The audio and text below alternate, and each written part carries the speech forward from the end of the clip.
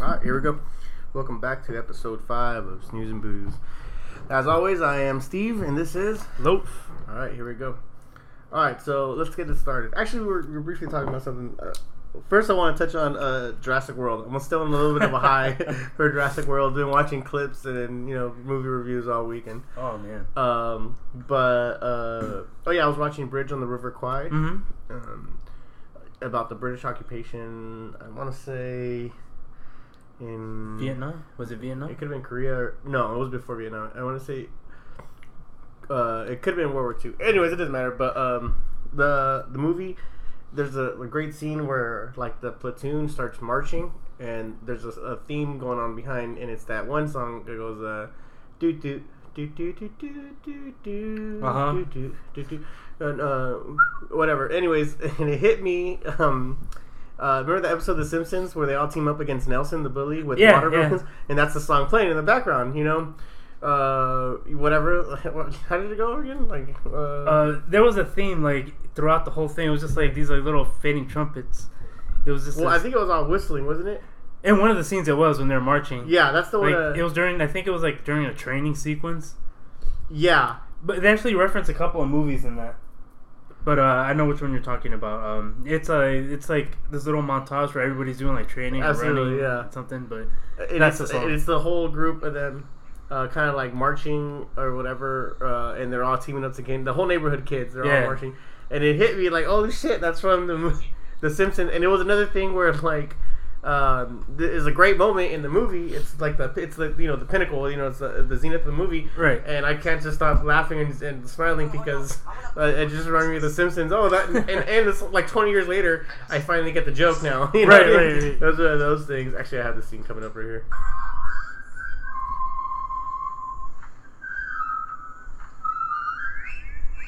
Yeah. So this is and they're going forth, and it's a great scene in the movie. Anyways, but that actually happened to me once before. I think I've mentioned this to you before, but with One Flew Over the Cuckoo's Nest. Oh yeah. So a big film guy, right? And I'm always, this is obviously when I was in my teens, and I'm going, top 10 movies of all time, favorite list, that kind of thing. And there's a few on there that it's like one of those that I remember seeing, like if you like this, you'll like that. At the time, my favorite movie was Taxi Driver, and then it said if you like Taxi Driver, you'll like One Flew Over, that kind of thing. Right. And I'm like, why did I never heard this movie? I'm like the only one, And I remember watching the movie, and then the tear jerking part where you're supposed to, cry. It's the saddest, greatest part of the movie when he kills his friend. Spoiler alert. 30, 40 years old. Spoiler alert. But where the big Indian, puts the pillow over Jack because he got lobotomized or whatever, and then he picks up the sink. You know what I'm talking about, right? Yeah.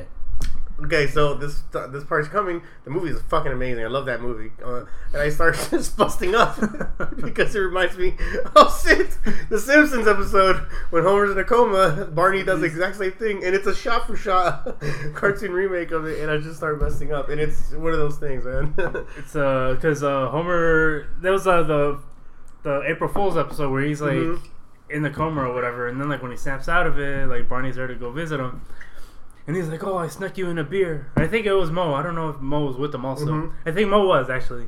And he's like, I snuck you in a beer. Then as soon as Homer sees it, he starts freaking out. He's like, no, beer bring pain. Yeah. Oh, yeah. Then Barney's like, I can't I can't see him like this. And then he tries to, like, suffocate him. And he just, like, goes, picks up the little drinking fountain, throws it out the window, just runs away. It was perfect, man. Yeah, it was perfect. And I remember, like, because I've seen that episode about 100 times before I saw one. Oh, yeah. So it was really one of those things where I was just like, the Simpsons ruined / made even better a great movie, another good movie or whatever. But I mean, they do that all the time. Yeah. I've come across an article where they have like like screenshot by screenshot of like there's this scene and this is like the movie or whatever they got it from. Came out of. Dude, you gotta find that article. Send it to me, man. Yeah. I mean, it's countless. Like they do it in almost every episode. That's awesome though. But I mean, there's like very like keystone ones where it's like you can see like obviously this is like Alfred Hitchcock reference or this is like Indiana Jones. It's is that one scene? What was the episode? It's the one where Milhouse gets a girlfriend, Samantha Stanky. Oh yeah. Like the way it starts off, it's like Bart's like sneaking into Homer's room to like get I remember that part. Yeah. His jar or whatever. Yep. Nope. You know, like, and again, scene for scene, they did it just where, you know, it wasn't like a big boulder that was chasing him. It was actually Homer. Yeah. Like, falling down the stairs. I vividly remember that. Yeah. And then he's blabbering. Like a native? Yeah, on his way because he gets the bus for school. It's like, that was great. Yeah, man. Super well done. Yeah. And they have, like, all these really great homages. It's, like, not even, like, cheesy or, like, oh, man, like... Those really are the episodes or the parts in each episode. I think they did... I think they're coming back to that now, but I think that's when they started... Maybe it was that group of writers that was doing that, but those were the genius episodes. Oh, yeah, during the Conan O'Brien days. Yeah, exactly, yeah. That's what was that? Up into the early 2000s? Late, mid-90s to the early 2000s? No, early 90s to the early 2000s. Yeah. Yeah, and then I think the writers they have now are good. You know, there wasn't like a 5-year slump where they didn't, you know, there was kind of like, oh, you know, kind of everybody growing old. Right. I think they're back to having good episodes now. I catch them every now and then. I'm not a religious watcher of it, but, you know, like I was before. But yeah, I catch them on time to time. It's pretty good. I saw this, I didn't see it. It was just like an interview that I read. I guess there was like a YouTube video attached, but whatever. It was I guess it was like kind of like an interview with Matt Groening. And I just remember the question where like, oh, like how do you feel about the people that say that, you know, like the Simpsons lost their magic or this and that, you know? He's like, you know what? As far as I'm concerned, I think the shows are just getting better and better, and the writers are getting better and better. So I'm enjoying it. Yeah. So I guess it's just kind of like the way like maybe just like. I guess like people just don't want change or something. They're just used to like a certain way that it was, and then there's always like this kind of like shift at some point or other. Yeah, which is you know, it's unfair because, you know, the same. I think we're at that age where The Simpsons were a show for us. You know, we grew up with it at a time when we were 5, 6, 7 years old. And we were just we loved it because it was cartoons. And then it evolved to like when we became 10, 11, 12 years old. Like, oh, this is cool because it's you know, I remember some of my friends weren't even allowed to watch The Simpsons. Oh, yeah, I remember that too. And then it was, this is great. It was like the South Park before South Park. Gotcha. I think. And then as we've gone into our teens, it was that show where like, oh, now everybody else is getting on board with me now because I was, you know, we got to watch for those kids that are now getting to watch it and they're seeing how awesome it is, like, oh yeah, dude, where you been, you know? So and then obviously and then I think by our late teens and early 20s it was now a cultural phenomenon, you know what I mean? Like, meaning like if you didn't know The Simpsons, you know, I didn't want to know you. It was that kind of guy. Sorry for you. Yeah, exactly, that kind of thing. And now that we're in our late 20s, early 30s, The Simpsons it's an establishment now where you have a whole generation of kids that were born after The Simpsons were made. You know what I'm saying? Like, you know, what did they come out? 87, 89, right? The first one was in 87. 87. So you have people that were born in 1987. It's always been on since they've been alive. You know what I mean? It's that kind of thing. And I think that's a testament. Whether I'm going to be a fan that watches every week or not, it's going to be around here forever. And I'm glad that it is because I want it to be around forever. I want my kids to be watching it. Like I Love Lucy. It's a show from like the 50s, and today it's just as relevant as like any other show, like contemporary show. I think we were talking about that last week too. We went on I Love Lucy rant. Yeah, that was pretty good though. That was. But it's true, you know. There's like some things that will stand the test of time just because it's that good. You know what? It's good. It's original and it's relatable. I forgot to bring this up earlier, but I wanted to start the episode with because we're always going to be drinking on the podcast. But I like to give a shout out to whoever. Today I'm drinking Lagunitas IPA India Pale Ale, and Loaf is he's doing hard, man. He's going Maker's Mark today. Yeah, it's not bad meatball at all. It's pretty good, man. It's smooth. Yeah. So usually we'll start the show off, but this I just remembered it as I was drinking it. Alright, back to the lecture at hand. Whatchamacallit? Yeah, it's absolutely a good show. And I think you can't say that it hasn't been the pioneer for everything else. Because obviously you have your Flintstones and your Jetsons and your Scooby-Doos. You do have that. I'm not saying you don't. And you wouldn't have The Simpsons without those. I'm not saying that. But there's The Simpsons were a different kind of family show that wasn't for the family specifically. And it was at the same time. And from there, you don't get your Family Guy, you don't get your Bob's Burgers, and you don't get your South Park if it wasn't for The Simpsons. For sure you don't. I don't think so. You know, it was you're right. It was a cartoon that was how would I put it? Like you know how like some comics are for comedians, that kind of thing. I thought The Simpsons were for that age group of like smart ass, witty kind of generation. Definitely. You know, and you didn't have nothing like that. You everything else. Not to say that like the old Looney Tunes cartoons aren't still great, because yeah, absolutely, they are enjoyable. But it was a specific kind of like, oh, you know, you absolutely it's meant for the 5-year-old. I guess the Simpsons were meant for a Generation X. You know, as you know those labels go. I think that it was made for this generation who's now growing up into our generation. You know, but it was made for them. You know, not for us. And it was really, you know, like this just satire on just society in general. Absolutely. You know, you look at each like character. It's like each one has almost like there's almost like a stereotype, like say like Chief Wiggum, for example, like dumb, overweight, but he's like, you know, this, I guess like the police. That's like how, you know, the police is, you know. Yeah, a bumbling idiots type thing. Pretty much. Yeah. You know? And where like I don't know, Homer's like I guess like they're like the depiction of maybe like the modern American blue collar, family, you know, the evil rich guy is an asshole, that kind of thing. Professor Burns, that's true. Even the gay assistant, ambiguously gay assistant, that's ahead of its time. You never really had a gay character before that in any sitcom, really. And they don't even like they've always kind of like it's been very ambiguous. Of course, they've never actually addressed it. They just kind of like throw all these clues at you where it's like, oh, he's obvious. It's obvious, gay, but it's not. But there's no coming out of the closet episode, and there doesn't need to be. You know what I mean? It's like you know, like they know, like. But I dare you to I dare you to tell me who's another gay character on any sitcom before it was before Smithers. You know what I mean? I don't think any sitcom ever had a regular gay character on any show. Not that I could think of before 1987. But unless you're counting, who was supposedly gay? Oh, like Facts of Life? What's her face? The lesbian, allegedly. I mean, I don't know if that even really counts because they weren't really going for it. That's true. Yeah, but this is definitely life. One where like he's straight out, like, you know, out in the open. This is like everybody's watching this. Yeah, exactly. Yeah, that kind of thing. But I like that. I like that about a show like that.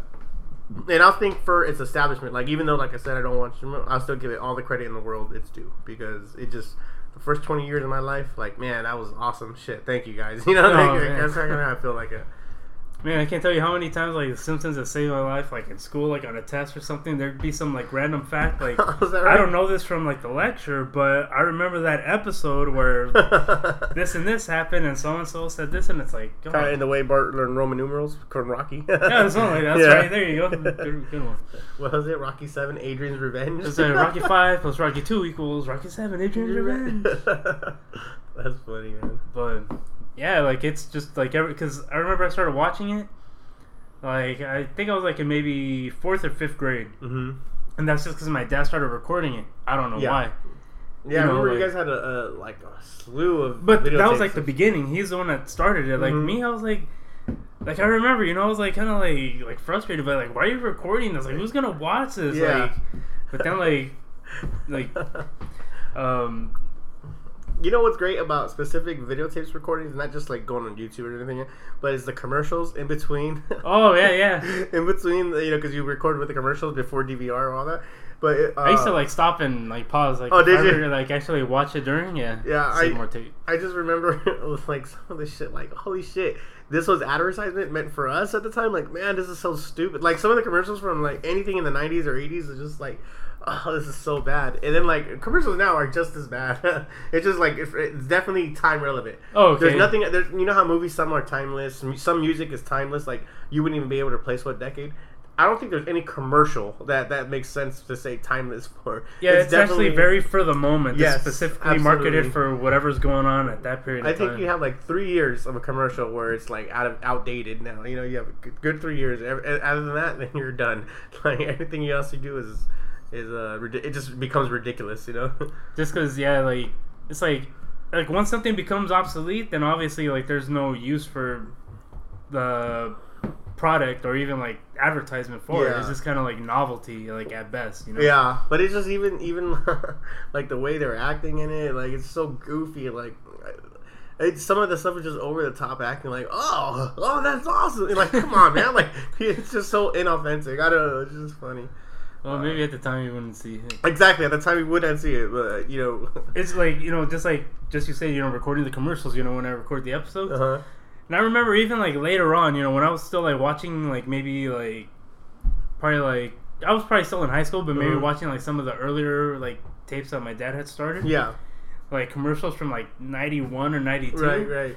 It's like, man, that's an old ass car, but they're advertising it like a new one. It's like, like, man, I don't know. It's like so weird, you know, just like the way it's like you don't realize like the change and just, I don't know if it's like a, just like an evolution type thing. Where, you know, like everything's constantly changing. You know, there's like this thing, and then like 5 minutes later, it's like the new and improved one. Get that one out of here. Yeah. Nobody wants it anymore. Absolutely, you know? yeah. It's always this constant, you know, like You know, I can't say that's a bad thing. It is a good thing, and you know, you want to get better. You want to improve everything, especially technologies.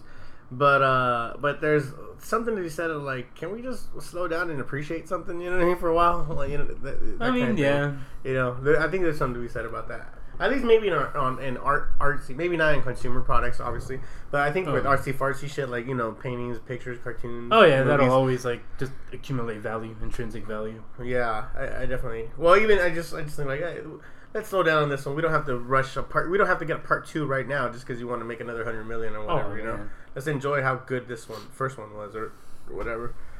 Well, speaking of remakes and originals and sequels, Jurassic World, man. Oh man, like I wanted to watch it again at some point this weekend. It wasn't gonna happen, but probably later this week I might get a chance to go down there. But I was really impressed how much I liked it.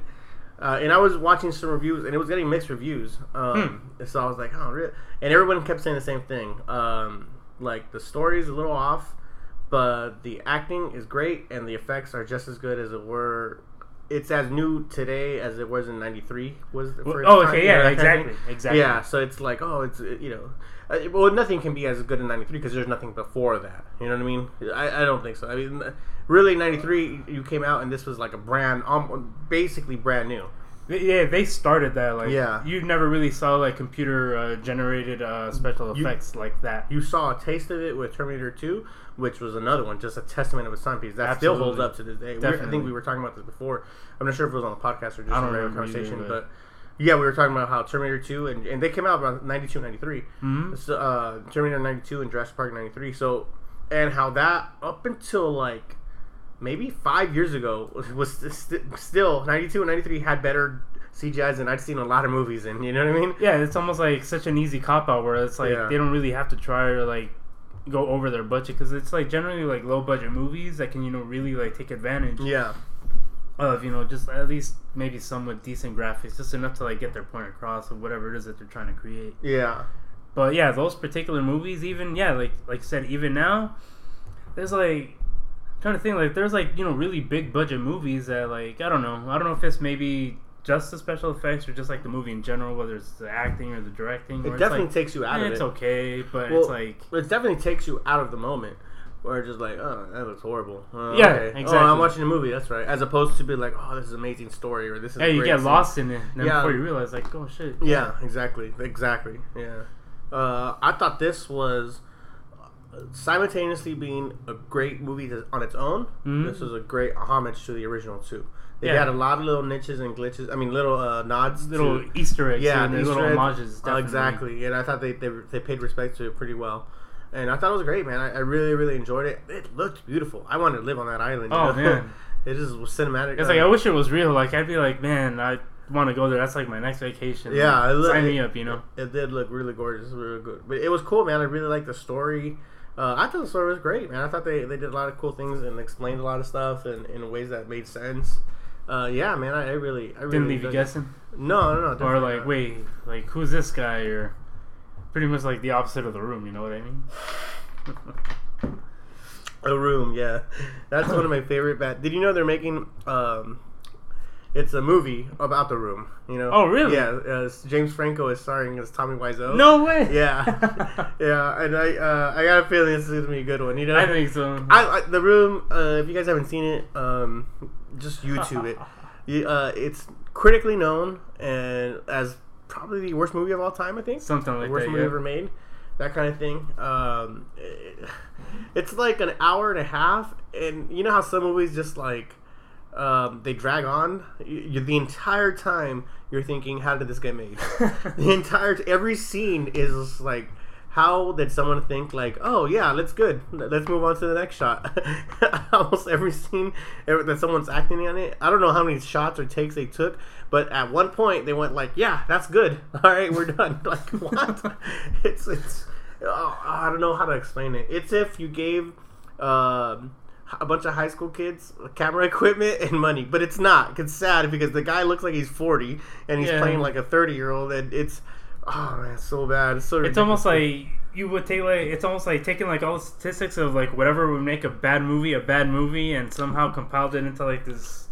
Yeah, let's get acting, let's get directing, let's get bad storyline, let's get not just shit. Like, it was almost like, well, it was done on purpose. Yeah, but I said this before, because with interviews about the guy, he thought he was he didn't intentionally make a bad movie. He was trying to make a really good movie, and he's disappointed today that everybody laughs at how bad it is, even though it's successful now just based on that alone. Right. And you know, in screening they get sold out whenever they do midnight screenings or whatever.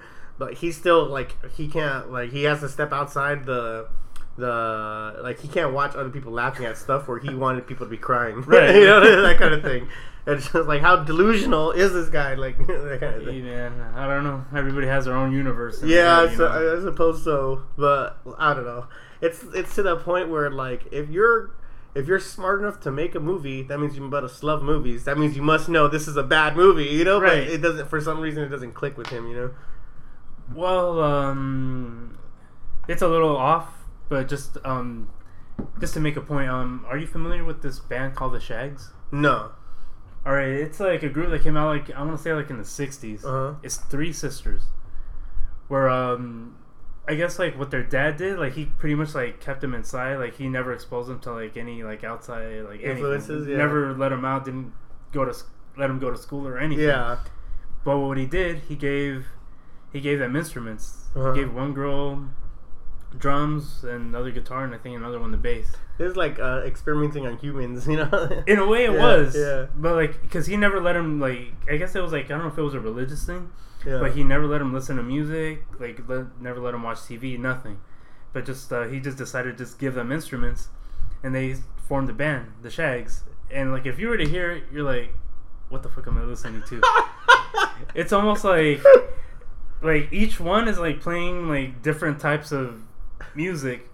It's like one beat's like going like, it's like they obviously don't know like how to play. Like, it's like you listen to it, like the guitar's out of tune, the drums are off beat, but it's like thinking about it. Man, I wish I could just. But if you didn't know, if you didn't know that the story behind it, because the story is great, it's fucking amazing, and you just want to hear. You almost want to hear it just as a science experiment, just to hear how it would sound with someone with no musical influence whatsoever, right? Right. But if you didn't know that, would you think that's, you know, being like an outsider? You think if you just heard the music, thinking like, "Oh, check out this new band," I'm like, "What? This sucks." Or would you think that, or how would you describe it? I mean, it sounds old. Like, obviously, it sounds from like way back when. Like, even like the melodies are off, but it's like. Well, almost, what do you mean sound like? You mean quality, right? No, I don't mean quality. I mean like, how would it sound like way back then if they had no? It wouldn't sound like anything, right? I mean, I don't know if it's just because of the time. Like, I guess that's just like, you know, the quality of like the recording. Yeah. But I mean, like, it's like I have to show it to you. Yeah, by all means, let's play one of their songs. But keep on describing it for a while you look at that. Let's see. There's this one song called "My Pal Foot Foot." This is the one that I'm gonna play. My Pal Foot Foot. Yeah, it sounds like. I mean, I don't know, just the imagery of it, but.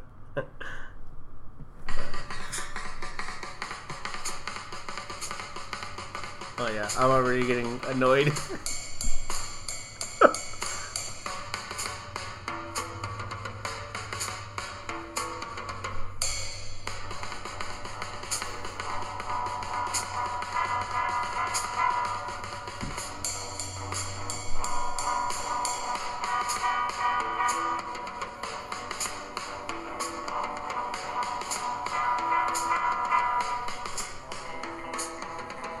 My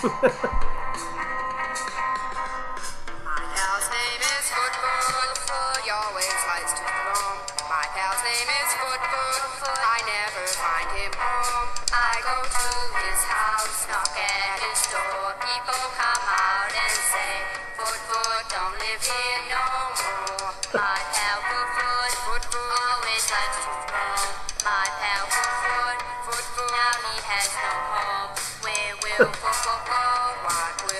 And that's what they look like. I guess they became actually very popular. It's almost enjoyable, to be honest with you. I could listen to this song about 2 times. And yeah, maybe. I mean, the songs aren't that long. This one's like almost just a little over 2.5 minutes. Yeah. Yeah. But pretty good, yeah.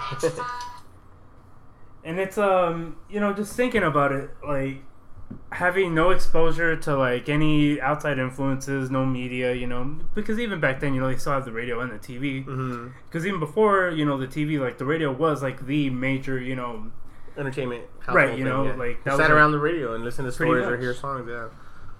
But you know, this group, you know, having like no exposure to any, you know, of that environment, where like it wasn't like, you know, like at least like say me, you know, for example, like growing up like listening to Nirvana and be like, oh man, I want to play guitar, like, you know, that's music, you know, like there's no, you know, like there's no like I don't know, like there's no prerequisite, you know, there's nothing that kind of like plants that seed in your brain where it's like, okay, I know what music is, like say, you know, like at least for me, you know, I grew up kind of knowing about music from my dad, you know, I didn't have any older brothers and sisters, so it was like a lot of classic rock, you know, that pretty much like got me into like whatever music was. How did our dads get into country music?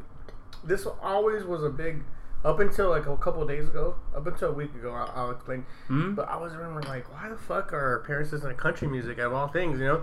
I mean, our dads, for those of you who don't know, are straight up, for those of you who don't know, me and Love are cousins. I think we might have said that once or twice, but just say it again.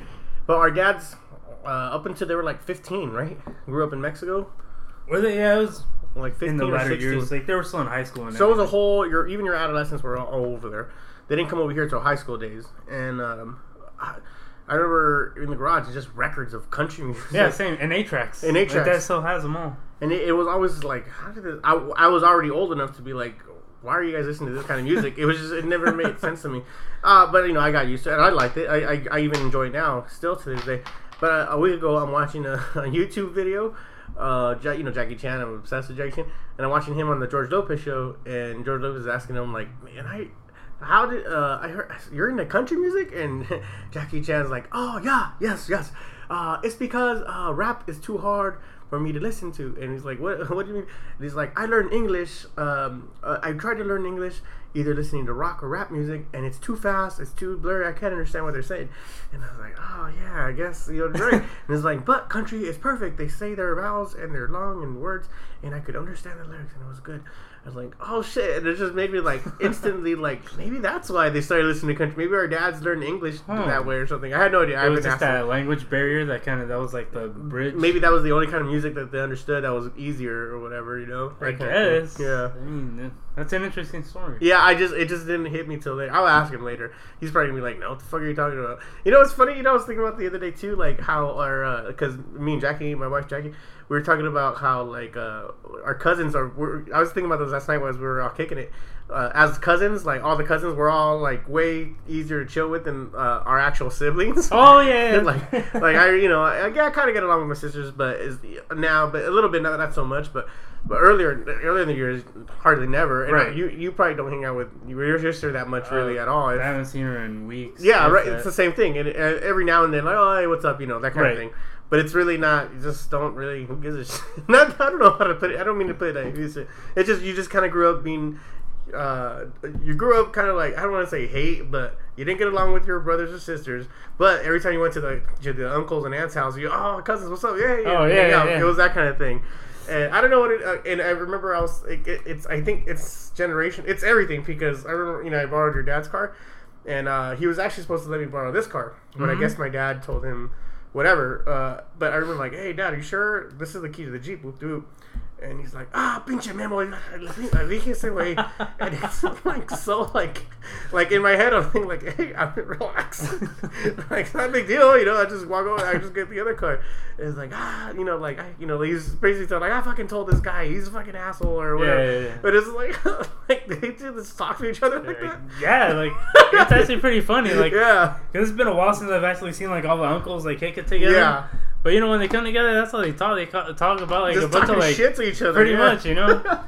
But it's cool. Like it doesn't like I don't know if it's like they're used to it, or, Yeah. but it does. It never gets out of hand where somebody gets like butthurt over the way It's that never. they touch It's each never other, that. you know? Yeah, it's never like that. And I was thinking about that before too, because I don't know what it is, because I don't do that with any of my friends. Any of my real friends, it's not that relationship where it's like, hey, look at this dumbass.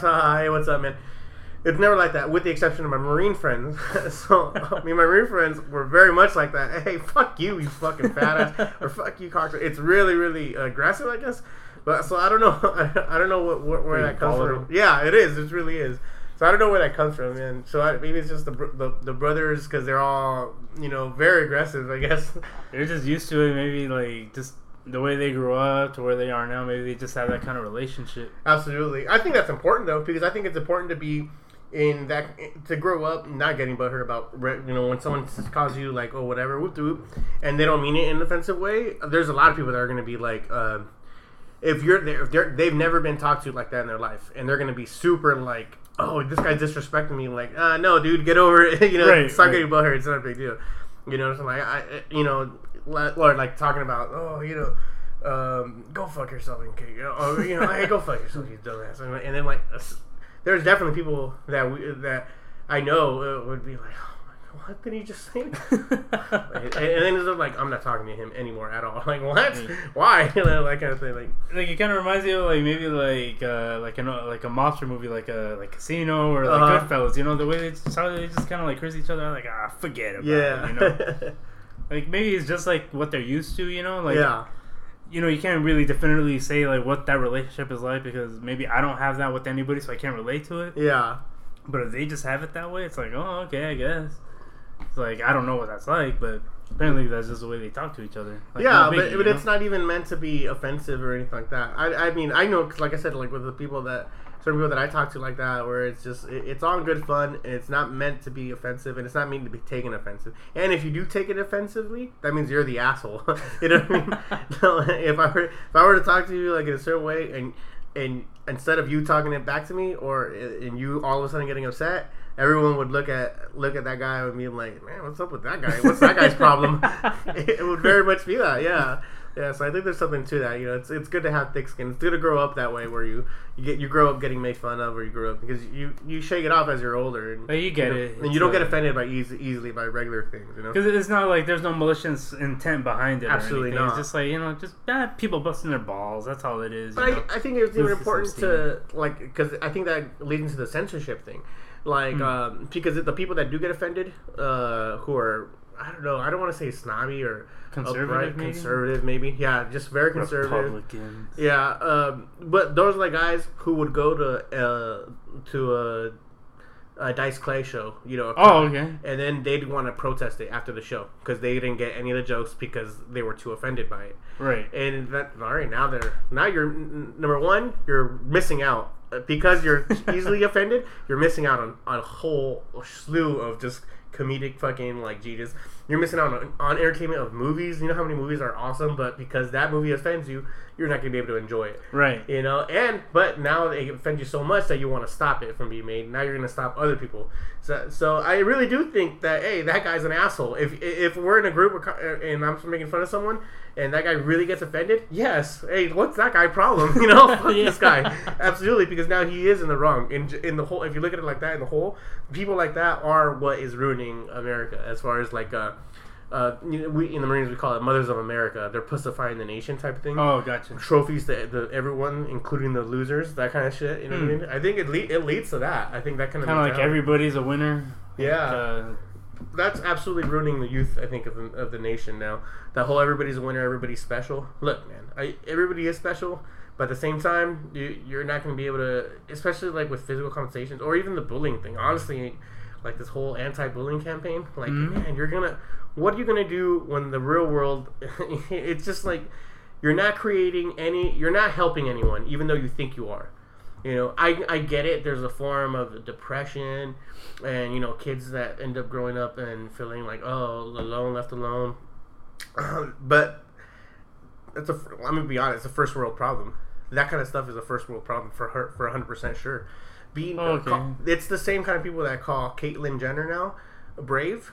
Okay, yeah, she's brave in a certain way, but it's a first world problem. A first world brave. It's not a third country or a third world nation kind of brave. You know, it's not It's not a going overseas fighting for a nation. Courage. Oh, okay. It's definitely not a look in the face of death kind of brave. Right. It's a brave where like, and I'm not saying she's not helping because there are kids who feel that way, and seeing a celebrity becoming respectable and accepted. Right. Absolutely, that's for them. So yeah, it's a certain kind of brave, but that's a first world issue brave because I guarantee you, kids in Africa with their bellies full are not worried about whether they feel like feminine inside or not. I guarantee you, they're not just worried. Trying to make it alive throughout the day. You know, exactly. Just trying to make it. Yeah. Exactly. Definitely. So that's how I feel about this nation becoming like. I'm all for anti-bullying to a point. But at the same time, like, who gives a shit?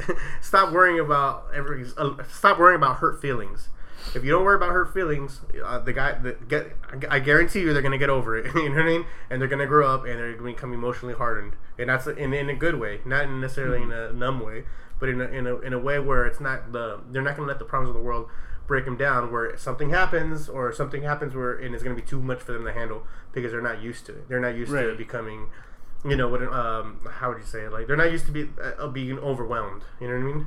It's gonna be something like, but just kind of take it as it comes. Exactly. They're gonna be like, shit happens. I gotta push on through, as opposed to like, I gotta see a therapist, or I gotta talk to somebody about this. I can't handle it.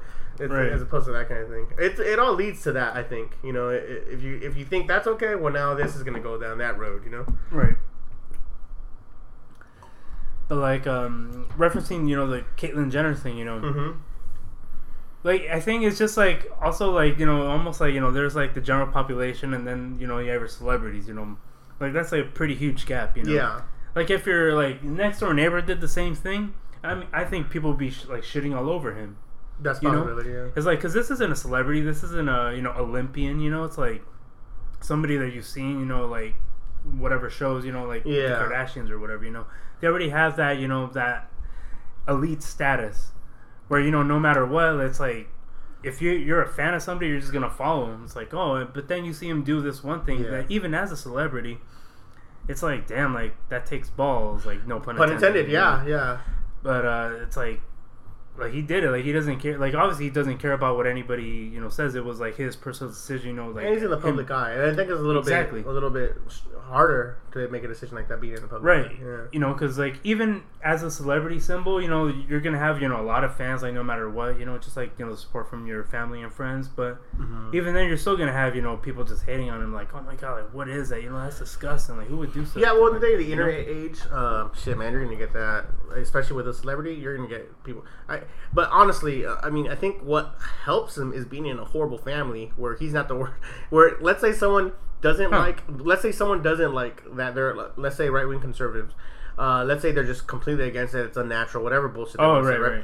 I guarantee you, most of them are still going to be hating more on Kris Jenner, the momager, for how shitty a person she is exploiting her kids, or for Kim Kardashian being famous, dumb fucks being famous. That kind of thing. I guarantee you they're more upset with them. I wouldn't guarantee shit, but I'm saying I in my head I'd be more if I was against it. If I was against like transgender, I'd still be more offended by her existing and her being famous than Caitlyn Jenner becoming a woman. You know what I mean? Oh right. It's that being in that family. I still find her less crazy than the other ones, or more tolerable than the other ones. Yeah, I mean, like. If anything, he was like the voice of reason that nobody ever wanted to listen to. Yeah, I liked him on the show. I'd watch it a few times, Jackie's out, and I'd see it a few times, and I actually didn't mind him at all. Yeah, I thought he was like the only one out of all of them, like with a good brain on his head, Pretty much, like even though like everybody else, like they were like the like more major characters, like Bruce was just kind of like the token voice of reason. Pretty much, you know, but like nobody ever really listened to him. It's like, oh, don't do that, or you shouldn't be like that, or whatever, But eventually, like everybody pretty much did whatever it is that they do, Yeah, like, of course. And I'm not saying obviously we know it's scripted, we know it's not real. We're not, but we're just saying how it's portrayed. He always seemed a little bit more like with a guy on the top with a good head on his shoulder, as opposed to everyone else. But he's just portrayed as like, oh, don't listen to that, Like listen to these people. They're the ones that are like getting super famous. I mean, yeah, Kim Kardashian, like everything from like the sex tape till now is on account of that sex tape. Absolutely. They would never have reached like that level of stardom if it wasn't for that. Yeah, of course. Yeah. And And it's like what was it, the Pamela Anderson sex tape Yeah, I remember that. Yeah, from like, you know, a few Tommy years Lee, back. her and Tommy Lee. Yeah.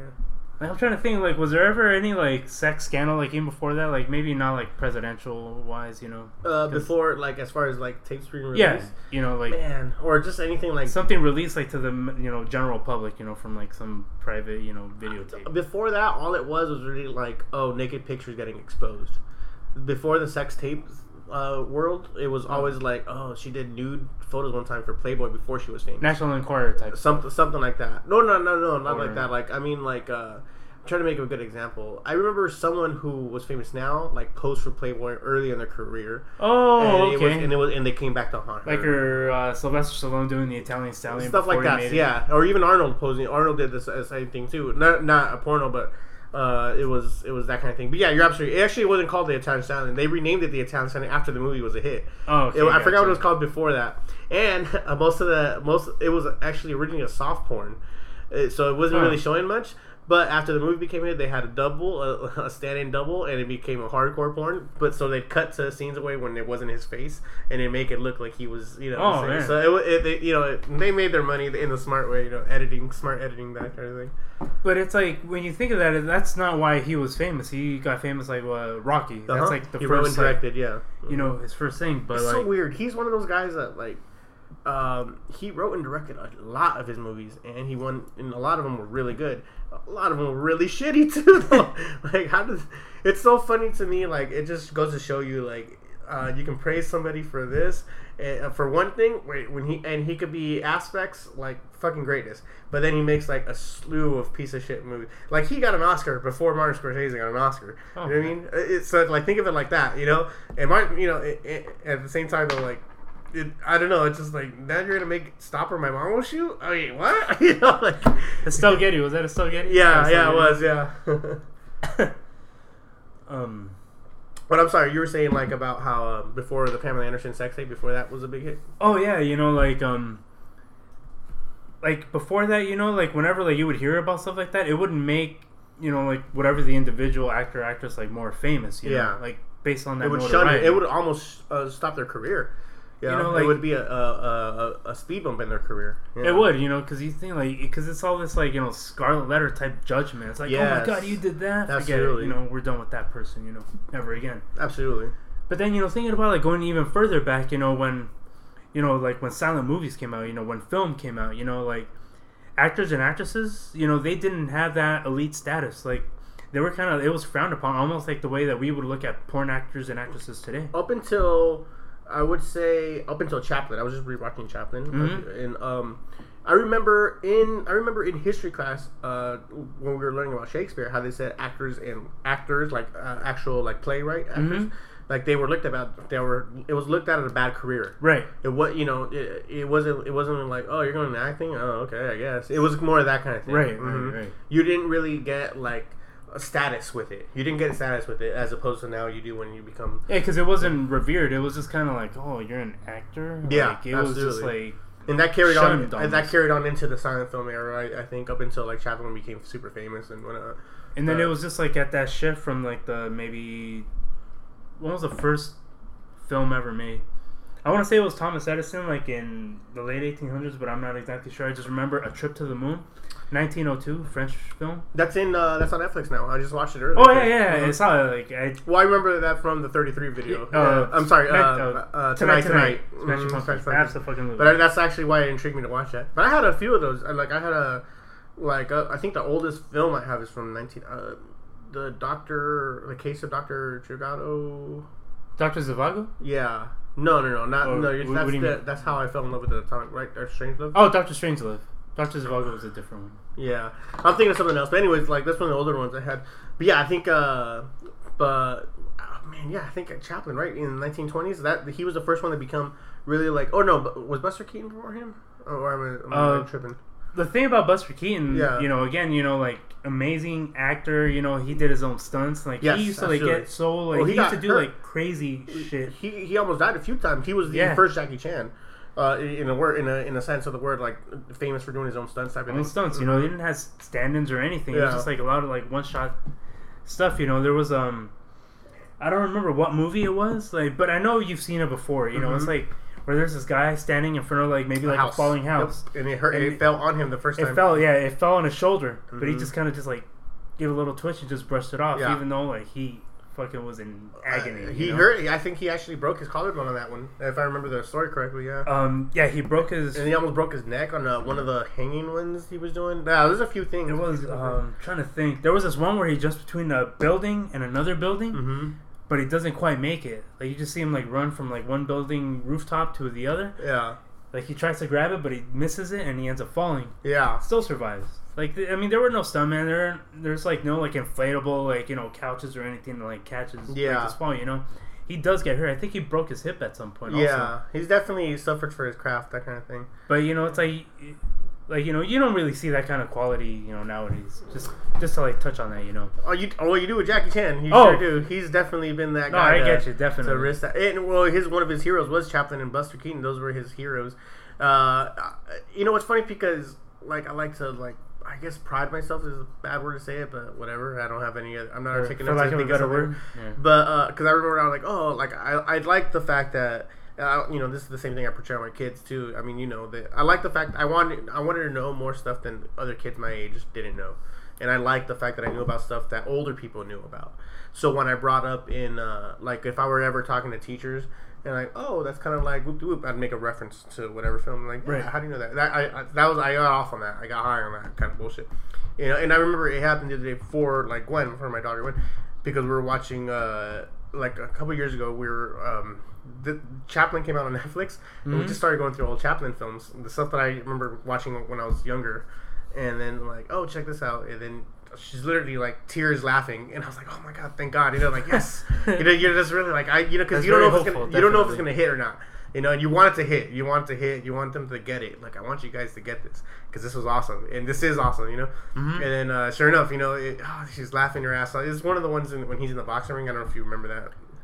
Oh, didn't he do like this little? It's this a little whole shuffle. Thing. Yes, it's this whole like 10-minute scene. It's comedic genius. It's great. Man. It's really really great. And the other day she told, not the other day, like a year or two ago, she was telling me a story how her teacher made a reference to that, and she commented like Chaplin, and her teacher was very surprised that, how do you know about Charlie Chaplin, that kind of thing. Keep in mind she's only like in second grade at the time, So it was great. I like that. Well, anyways, I was really into that. But the only reason I got into like Charlie Chaplin is because I remember seeing a documentary on Jackie Chan where he's talking about his heroes, Buster Keaton and Charlie Chaplin. And I'm like, oh, okay, cool. So I want to get the guys I like. I want to get what they're into. And sure enough, like you start noticing, like, oh yeah, that was from like this one movie or something like that. And I remember the same thing in like comic books. The only reason I know anything, I love like 18th century literature. For whatever reason, I just love books from that. From the Victorian era? I'm obsessed with it. And it's only because I remember reading the Alan Moore book, and then the movie came out, League of Extraordinary Gentlemen. Oh, nice. And I remember like, oh, whoop de whoop, obviously Dracula is a reference in there, or Wilhelmina Harker. So Dorian Gray, obviously my favorite book of all time. Oscar Wilde. That's my favorite book of all time. I've learned more from quotes from picture of Dorian Gray than I have from the Bible. Like it's one of those things like. I've taken more life lessons from it. Like, what's one of my favorite ones? Or I'll just pick a random one. Quotes from Lord Henry Wotton, the character in Oscar Wilde. He's like, nowadays, he's saying this in the 1800s, and it applies more so than ever. But nowadays, everybody knows the price of everything, but the value of nothing. And I always love that quote. And I mean, there's like 100 quotes from that book alone. Where it just makes me like, oh, damn, this guy's like talking about... Oscar Wilde has that genius. Yes, he has that ability to do that, where he could sum up so much in just a sentence, really, And it's just enough to leave you with like... It just like kind of plants it in your head, like, dang. Yeah. Like, there's this other quote, I don't know where it's from, that he has. He says that genius is born, not paid. Yes, absolutely. And like for me, that's like one of those quotes like from him that always kind of like... Yeah. Like it just leaves me thinking, it's like like a mind fuck, Absolutely, yeah. It's like cause it's like something where it leaves you like it almost strikes a chord on some level within you, but you don't even like really realize it. You just know it did something. You haven't realized what it did yet, and that's what leaves you thinking. It's definitely like it's impressive. That's probably the best way I could put it. Like, there's stuff where you read and it's impressive, and then you realize, and it all applies to current modern day. Like, oh yeah, you're right. We are falling by the wayside, or we are losing it. And he's making these references about something from 200 years ago. You know, like he looked at society like that 200 years ago. When we're Johnny Come Latelys when it comes to like he was way ahead of the curve. Definitely, you know, and that kind of thing. I find he absolutely is my favorite author of all time. I found him, and then I read more about him, and it's just I'll talk about way ahead of the curve. You know, because he was like ambiguously gay, of course, that kind of thing. You know, had a boyfriend and a wife, and that kind of. And it was like, man, this guy's really, really like ahead of the curve in a lot of ways, more than none. You know, he's just really out, and especially back then. Now, that was a first world problem as far as like courage. He'd be like the Caitlyn Jenner, like that absolutely. You know what I mean? That kind of thing. You know, that where everybody was a little bit more judgmental and whatnot. Only Caitlyn Jenner wasn't in prison, you know, for his life choices. Oh yeah, that's one of the early. I guess I wouldn't say sadists, or you know, like what would I call him? Eccentrics, maybe. That's a better word to put it. You know. Yeah, something like that. But even then, you know, like people could still appreciate him, you know, for what he did. You know, his works were time, amazing. You know? I just thought his works were amazing, and I just thought, like, obviously, the books they're a reference to their satire on current society and the kind of, like the flaws of it. And he's absolutely making like, man, this guy's so smart. I just love it. There was actually another like Wonder Woman comic called Paradise Lost, and it's all to do with Themyscira, with her fictional island of women, where Greek mythology. It all has to do with that, right? And so I look up Paradise Lost. I'm like, I end up reading John Milton's Paradise Lost, the epic poem. Epic poem. Yeah, well, it's a really book. People call it a poem, but it really is a book. It's like 500 pages. But I remember reading that thing based on the fact that a Wonder Woman comic that had nothing to do with the book at all, just had the same title. Paradise Lost. Yeah, so I remember just getting into a whole bunch of like just weird old shit just because. Based on all comic books, they had nothing to do with anything at all, that kind of thing. Like I remember Paradise Lost, like from Seven, watching Seven. Oh yeah, no, that was Dante's Inferno. He makes references to Divine Comedy. Oh yeah, it was Divine Comedy. Which is one of the things, Long and Hard, that Out of Hell leads up to light. That was from John Milton's Paradise Lost. If you notice, like anytime they ever want to make any reference at all to any devil movie, they'll name the character John Milton, and it's something I've always learned to pick up. If you remember The Devil's Advocate, Al Pacino's name is John Milton in that book, and it's obviously because John Milton plays Paradise Lost as he kind of makes the devil an anti-hero in the book. If you ever get it, it makes him kind of like a leader of a rebellion. A revolutionary almost, a Che Guevara-ish type character. Okay, gotcha. Yeah, so if you ever, it almost paints him as like a guy going against the system more than anything, as opposed to just a downright evil. You know how everyone, especially back then, everyone looked at the devil like, oh, it's 666, Mark of the Beast. Like, very like uppity about something just being devil worshipping or whatever, or Satan worshipping, But Milton portrayed him very much like I said, like an anti-hero, and it's pretty interesting, like reading it with a perspective now, something like that, because you almost kind of root for the guy. He's a little guy going against the big guy. Like the underdog is just kind of like something like that one individual's protagonist, like somebody that you relate to. You know? He's not. He's definitely not the protagonist, but you almost feel for him, and it's just weird the way he put it. It was clever the way he put it. Maybe I'd like to see like John Milton write that book now, where there's a little bit less judgment on that type of thing. Because I feel like he wrote that book with okay, shit. If I straight out call him a hero in this book, like I'm gonna get crucified in this time and age. So I can't do it like outright. So I wonder how it would be if he didn't have filters or those kind of obstacles. Oh, another one, like, you ever seen Drive Angry with Nicolas Cage? Drive Angry. Amber Heard's in it too. No, I don't think so. It's great casting. Nicolas Cage, man. I'll watch anything with him. He plays very Nicolas Cage in this movie too. Me and Jackie were talking about this a while ago, but there's for about 5 movies, Nicolas Cage played almost the exact character from 2008. Okay, so Ghost Rider, Season of the Witch. Did you ever see that one? Season of the Witch. Ron Perlman is in it with him. Oh, no, I didn't. No, it's pretty good too. Check it out. Drive Angry, the one I was just mentioning. Ghost Rider 2. Sorcerer's Apprentice. That's Oh, I saw that one with the Jay Bird show. Pretty good actually. I liked it. But around this, around this whole time when he's doing these movies, it was a good like 5-6 years, whatever. He plays like a supernatural guy, kind of taking a mentorish role and trying to stop someone from coming from hell or from the other world. To stop somebody that's really evil. They're all essentially that was the character they explained in all Alfred these Molina. That was Alfred Molina. Alfred Molina was the main bad guy. Trying to absolutely. Yeah. And I think the Morgan Le Fay was played by Susan Sarandon. I think that she was supposed to be Morgan Le Fay. I'm really into Arthurian folklore. Gotcha. Yeah, I got actually. You know how I got into it because of gargoyles. Oh, nice. That's how I got into Macbeth and King Arthur and all that stuff. I started reading the real books on that just based on. Oh, good. Hey, that trailer looks awesome, man. Macbeth, right? I'm really a big fan of Michael Fassbender. Definitely. Yeah. The last few movies I've seen him in, he's just really, really like, man, that's a guy to watch out for.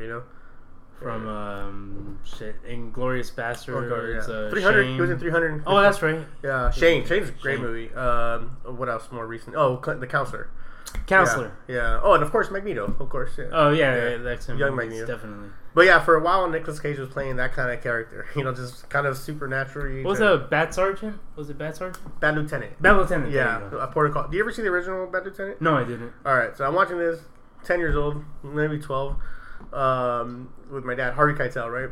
Straight up dick shots in the movie. There's a sex scene where why am I watching this shit? With my dad. There's a movie where literally he pulls over 2 teenage girls and they shouldn't be driving, and he's gonna let them go, so he starts jacking off in front of them. This is a great movie, though. It is a great movie.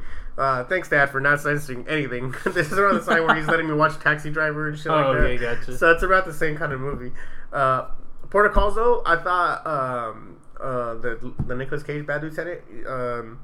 I thought that movie should have done better than it did because it was a straight to video release. It wasn't. It wasn't. I didn't think they gave it enough credit because it is a little out there, and he is a little. How would you put it? Like Leaving Las Vegas-y. But I thought he did a great job in that movie. Very underrated. I really. Did you like it, or did you enjoy it, or you thought it was too much? No, like. I don't think I ever like watch movies with the intention like I'm waiting to get offended or waiting to get let down. I try to take it for what it is. And I'm not one of those people. Like I don't hate on Nicolas Cage at all. He will always be one of my favorites, no matter what he does. I love watching him. Yeah. I get it just because that's Nicolas Cage being Nicolas Cage in some extreme, like whatever it is, in anything really. Like I was watching The Rock earlier today, Yeah, absolutely. And I just wait for these little moments where he just kind of has these little outbursts, and it's it's enjoyable for me. Like I like it, Please cut me some fucking slack. Please. He's like, "Is the FBI free, sucker?" And then Sean Connery just kind of turns around and just looks at him like, "You're not gonna shoot me." Like I don't know. Just walk away. Just walk away. I like that. Yeah, I like it. That's that Nicolas Cage. Man, thank you. Yep. It's has this I don't know. It's this I don't know what to call it. It's okay, cool. It's just kind of almost like somebody patting you on the head. All right, cool. I like this guy. Yeah, absolutely. Yeah. I don't know how to explain it other than that. But as far as they're good when they're good, and when they're bad, they're even better. There's 2 actors for me that have that, and that's Keanu Reeves and Nicolas Cage. Nice. I love those two, their portrayals and stuff. I'd like to see them do anything. I'd like to see I'd like to see them in every movie, and how would they do it in every movie? Okay. That kind of thing. Because there's some where who's similar to that? Sylvester Stallone's similar to that, where he makes kind of bad movies, but they're not enjoyable. He's not enjoyable to watch all the time if he's not. It's just certain elements, maybe Yeah, there's definitely some bad actors or over the top actors who they're not always enjoyable. But for whatever reason, Nicolas Cage, I think he still has that charm factor. It's something, man. I was watching Ghost Rider the other day, and there's just mannerisms are very that's a very odd choice to do.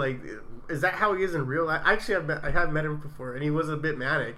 When I used to work for whatever that over and shit. Was it a in cover? Beverly Hills, Century City? Yeah.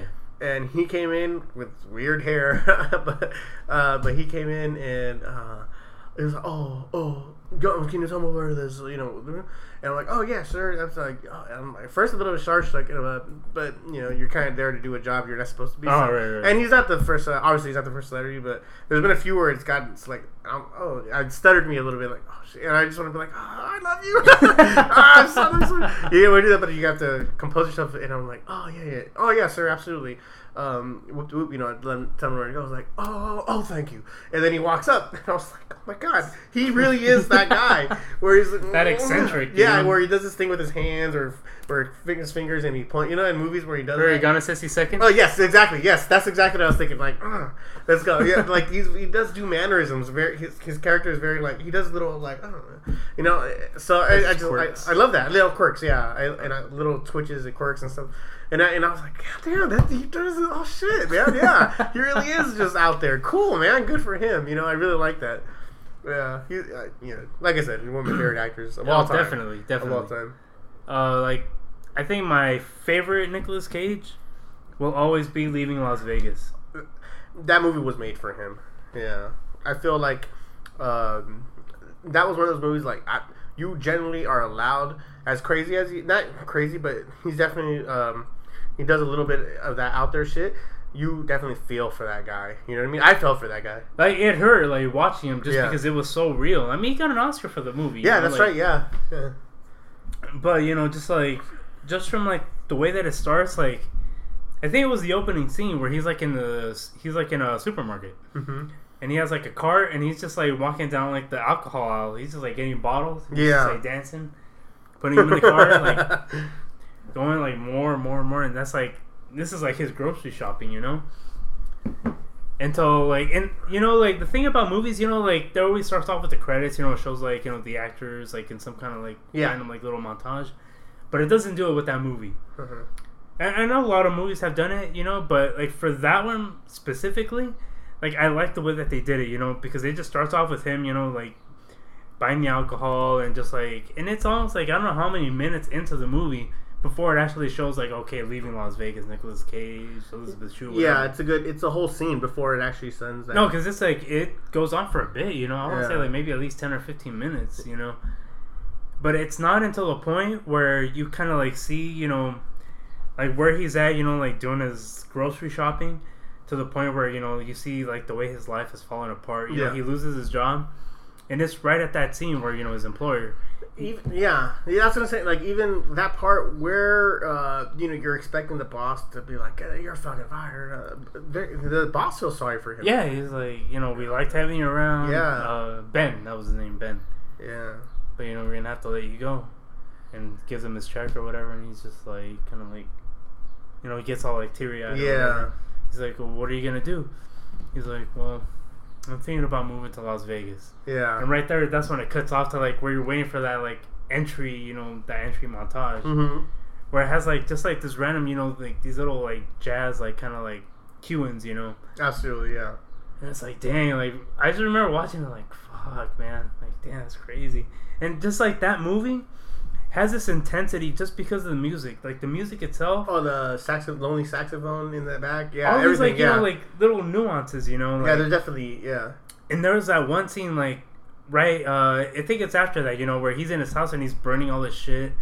He has like this little pile. Where he's just like gathering all his like belongings, clothes, like scripts and everything. And then it's just like that one scene I remember where like where he has a fire going and he has like that picture of it's him, his wife, and his son. Yeah. It's just like burning. The song. I don't remember who sings it. It's called. I just remember like the lyrics. Lonely teardrops, my heart is crying, crying, and just like it's like not even like. I don't know. I don't know if it's just like the way like the song like. They fit that song into that particular scene where it's like my heart is crying, but it's like, man, like I think that's like what's actually going on. His heart is crying right now, but he's just like too fucking drunk because he's drunk the whole movie. Yeah, pretty much. Yeah, absolutely. He's like literally drunk the whole movie. Like I watched it and I'm like, wow, like how can somebody drink like that? Yeah. Almost gives you a goal to live up to. I don't know, man. That's like a little bit too much, because that guy's like, like on a mission to just like end his life, Let me put it on pause real quick because we're just about reaching our limit and we're gonna do a part 2 because it's just one of those things, man.